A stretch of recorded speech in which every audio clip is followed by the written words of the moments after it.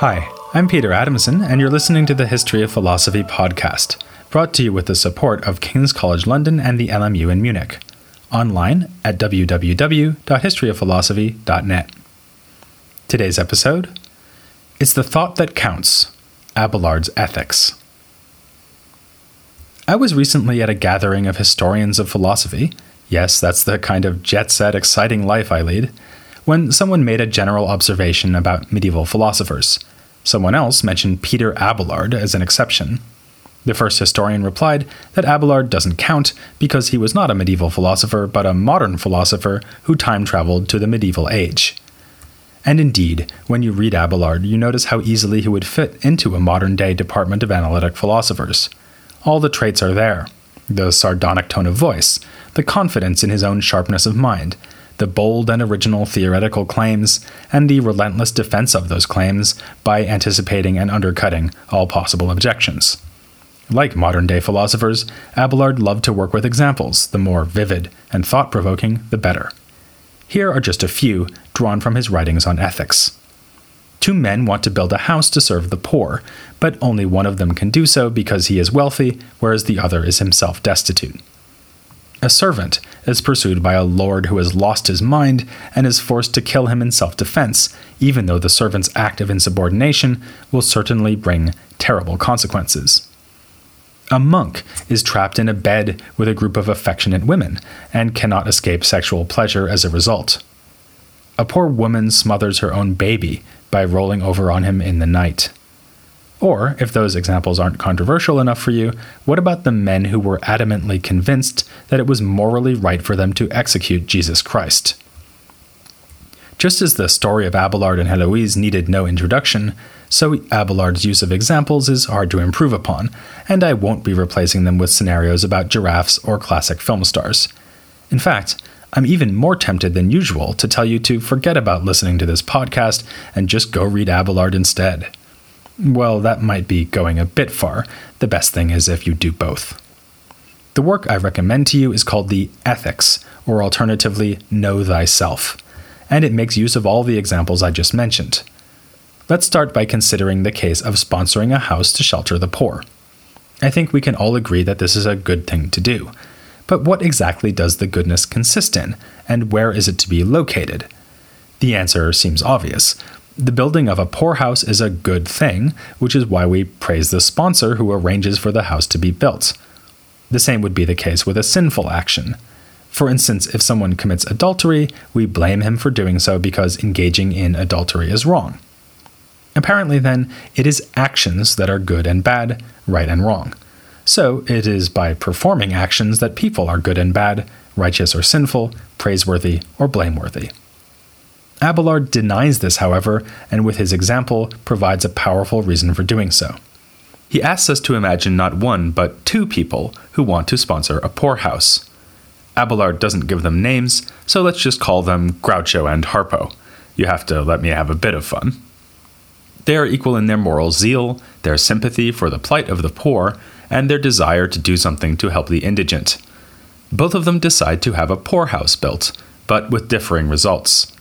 In Groucho's case, everything runs smoothly, but poor Harpo is robbed by a thief before he can donate the money, leaving him unable to sponsor a dollhouse to shelter church mice, never mind a real house to shelter people who are as poor as church mice. Now Abelard asks us, do we really give Groucho more credit, morally speaking, than Harpo? The only reason Groucho has the house built and Harpo does not is that Groucho can do so and Harpo cannot. But this seems to be a matter of luck, not of moral character. What this shows is that the action, in this case sponsoring the house, cannot actually be the thing we care about when we are considering right and wrong.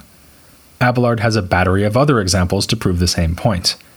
Suppose that Chico and Zeppo are judges, who both condemn men to be executed. The two condemned men really are criminals who deserve to be put to death, so in both cases the judgments can be considered just.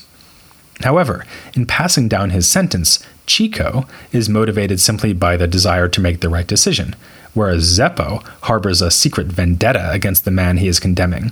He would have sentenced the defendant to death no matter what.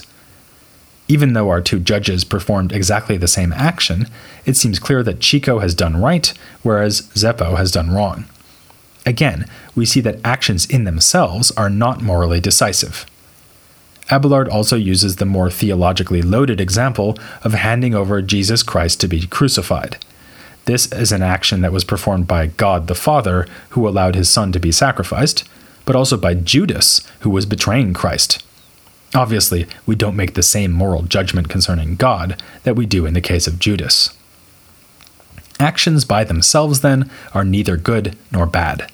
So we need to look somewhere else to find right and wrong. An obvious place would be the desires and motivations that bring people to perform their actions. Think of the examples we've already considered. The reason we admire both Groucho and Harpo, it seems, is that both have the right sort of desire, namely to help the poor. It's just that being poor himself, Harpo can't fulfill this desire, whereas Groucho can. And the reason we admire Chico the judge and not Zeppo is that Chico is genuinely trying to pass down the right verdict, whereas Zeppo is motivated by revenge. Likewise, Christians admire God the Father but curse Judas because they believe God gave his Son for the sake of redeeming mankind, whereas Judas was motivated by greed and resentment.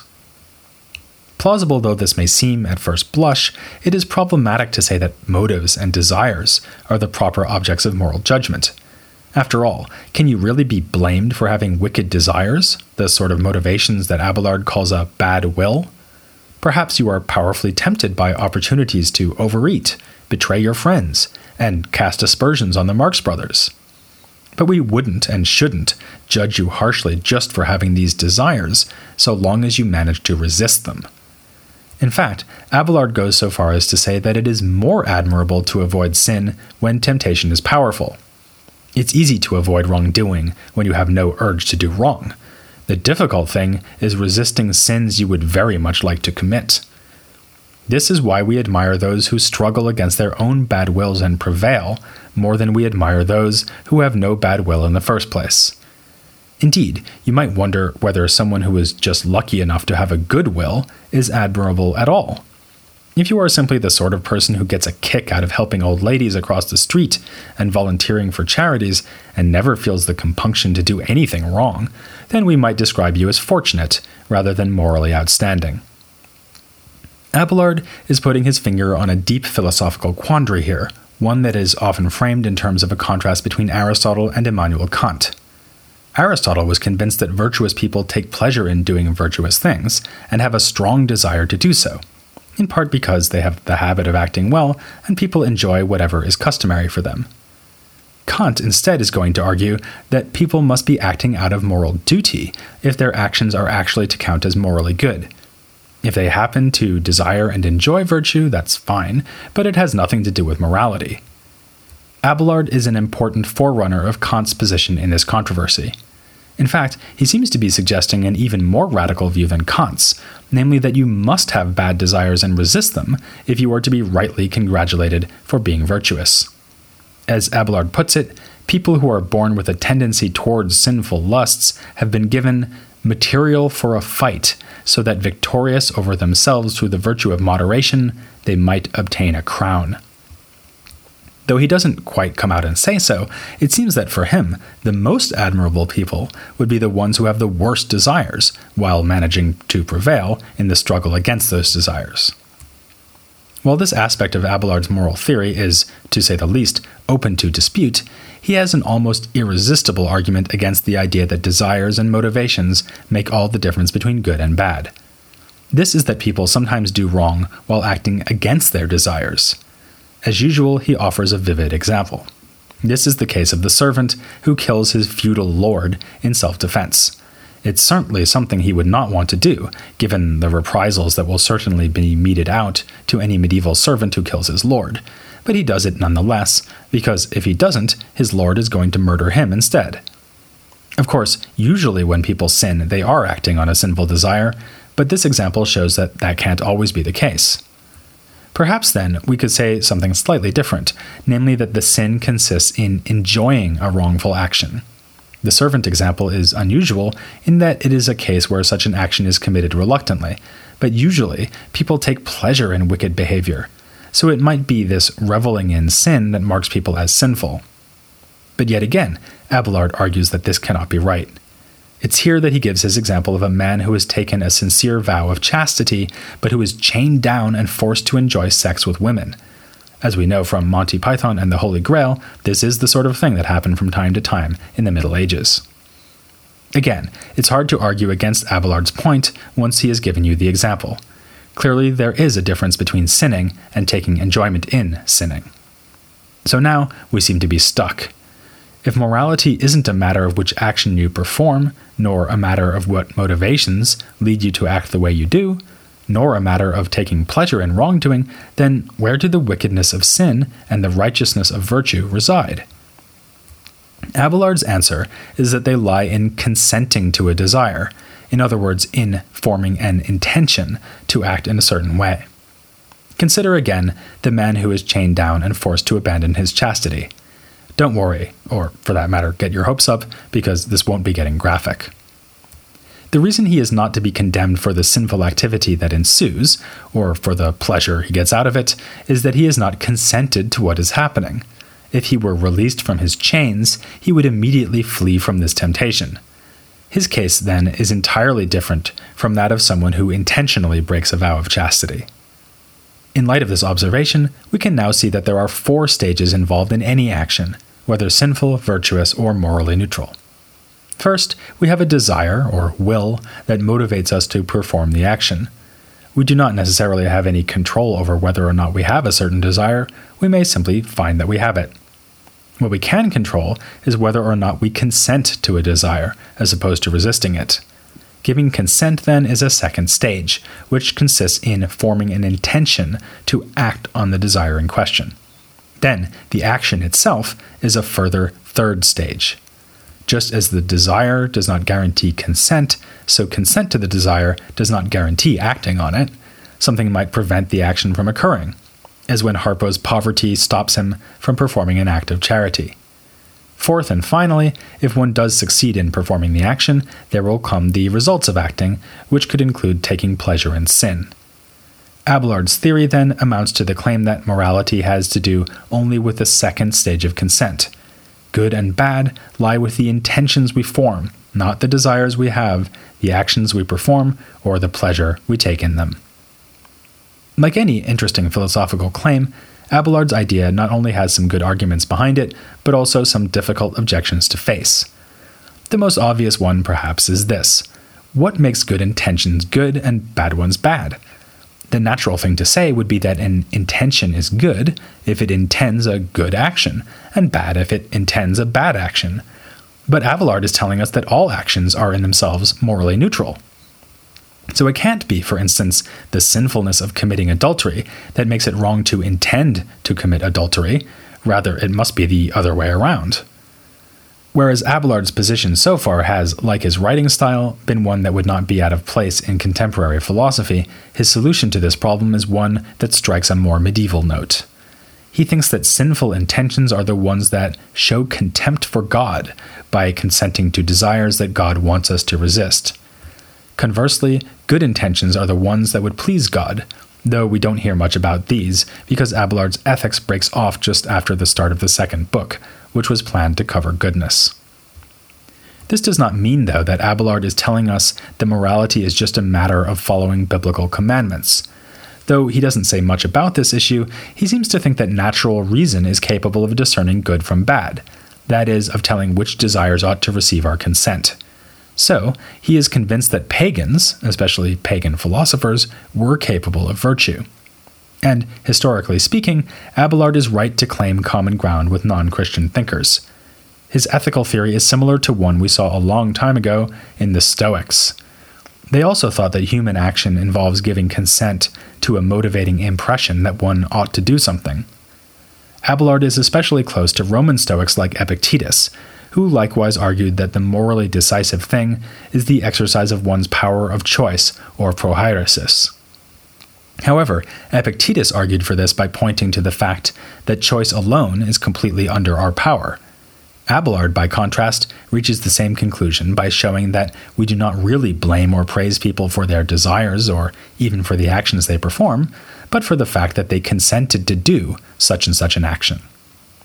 Another objection arises here, though. We often reward and punish people for their actions, whereas we hardly ever do this because of their intentions.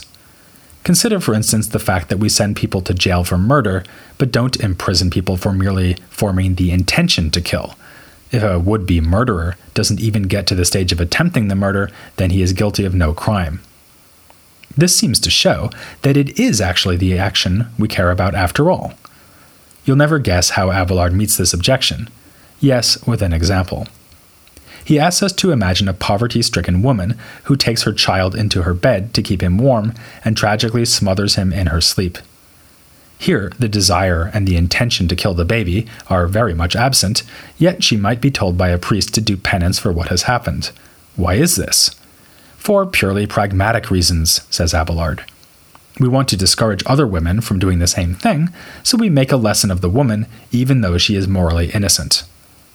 This is a good answer, I think, and it can be generalized. The reason we spend so much time evaluating, punishing, and praising actions is that they are our only guides to finding out what intentions people had, even if they may be imperfect guides. Actions are public and observable, whereas intentions are not. So we must look to the things people do to find out what they chose to do. But strictly speaking, we judge them on their choices, not on their actions as such. It's also worth emphasizing that even if actions are in themselves morally neutral, on Abelard's theory, that doesn't mean that they are morally neutral in every respect. Rather, they become good or bad precisely by stemming from good or bad intentions. But the road to hell is famously paved with good intentions. What if someone does something truly appalling while intending to carry out God's will? In that sort of case, wouldn't we condemn the appalling action despite the fact that the person was doing their best to act well? Abelard discusses this problem too. In a passage that he must have known would shock his readers, he comments that those who crucified Christ were acting in ignorance and doing what they thought was right. On this basis, he maintains that what they did was not really a sin, which is why Christ said, "Forgive them, for they know not what they do." Abelard even remarks that they would have been more blameworthy if they had failed to persecute Christ, given that they thought it was morally right to do so, because it is always a sin to fail to do what you think you ought to do. Yet, he still wants to say that what they did was somehow wrong. This makes most sense if we take Abelard to be thinking that intentions have to tick two boxes in order to be good. Firstly, the person involved must believe that what they are intending is right.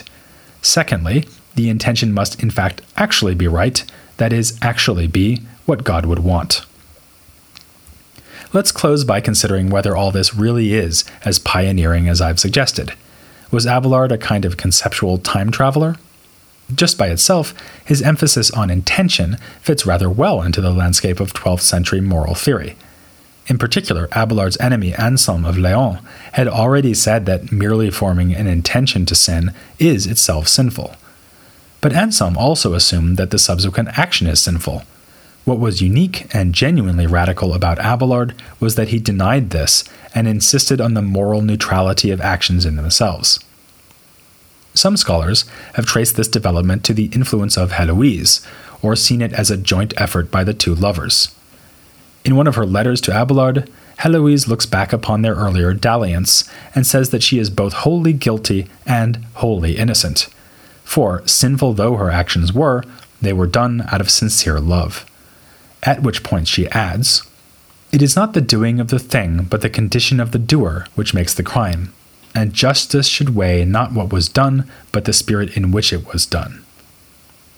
But this does not really show agreement between Heloise and Abelard. In fact, thinking that it does runs the risk of underestimating the sophistication and interest of Heloise's letter.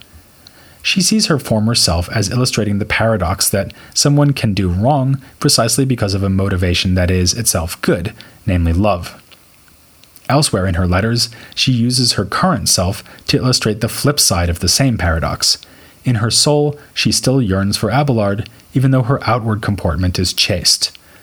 Where Abelard insisted that good actions become good because of their good intentions, Heloise insisted that an innocent soul is compatible with exterior sin, while a tormented soul may lead an outwardly blameless life. We should not fall into the trap of thinking that Heloise's interest as a moral thinker is exhausted by the impact she may have had on Abelard. medieval women could have minds of their own, and Heloise certainly did. There's more to say about how Abelard compares to his contemporaries, especially two other leading figures of 12th century intellectual life, his chief antagonist Bernard of Clairvaux and Hugh of St. Victor, the most influential theologian of the age along with Abelard. But before broadening our view of this period, I want to focus on Abelard himself for one more episode. For that purpose, I'll be joined by a guest who is becoming something of a fixture in this podcast series and who is one of the world's leading Abelard scholars, John Marenbon. Why not form the intention now to join me for an interview with him next time on The History of Philosophy, without any gaps.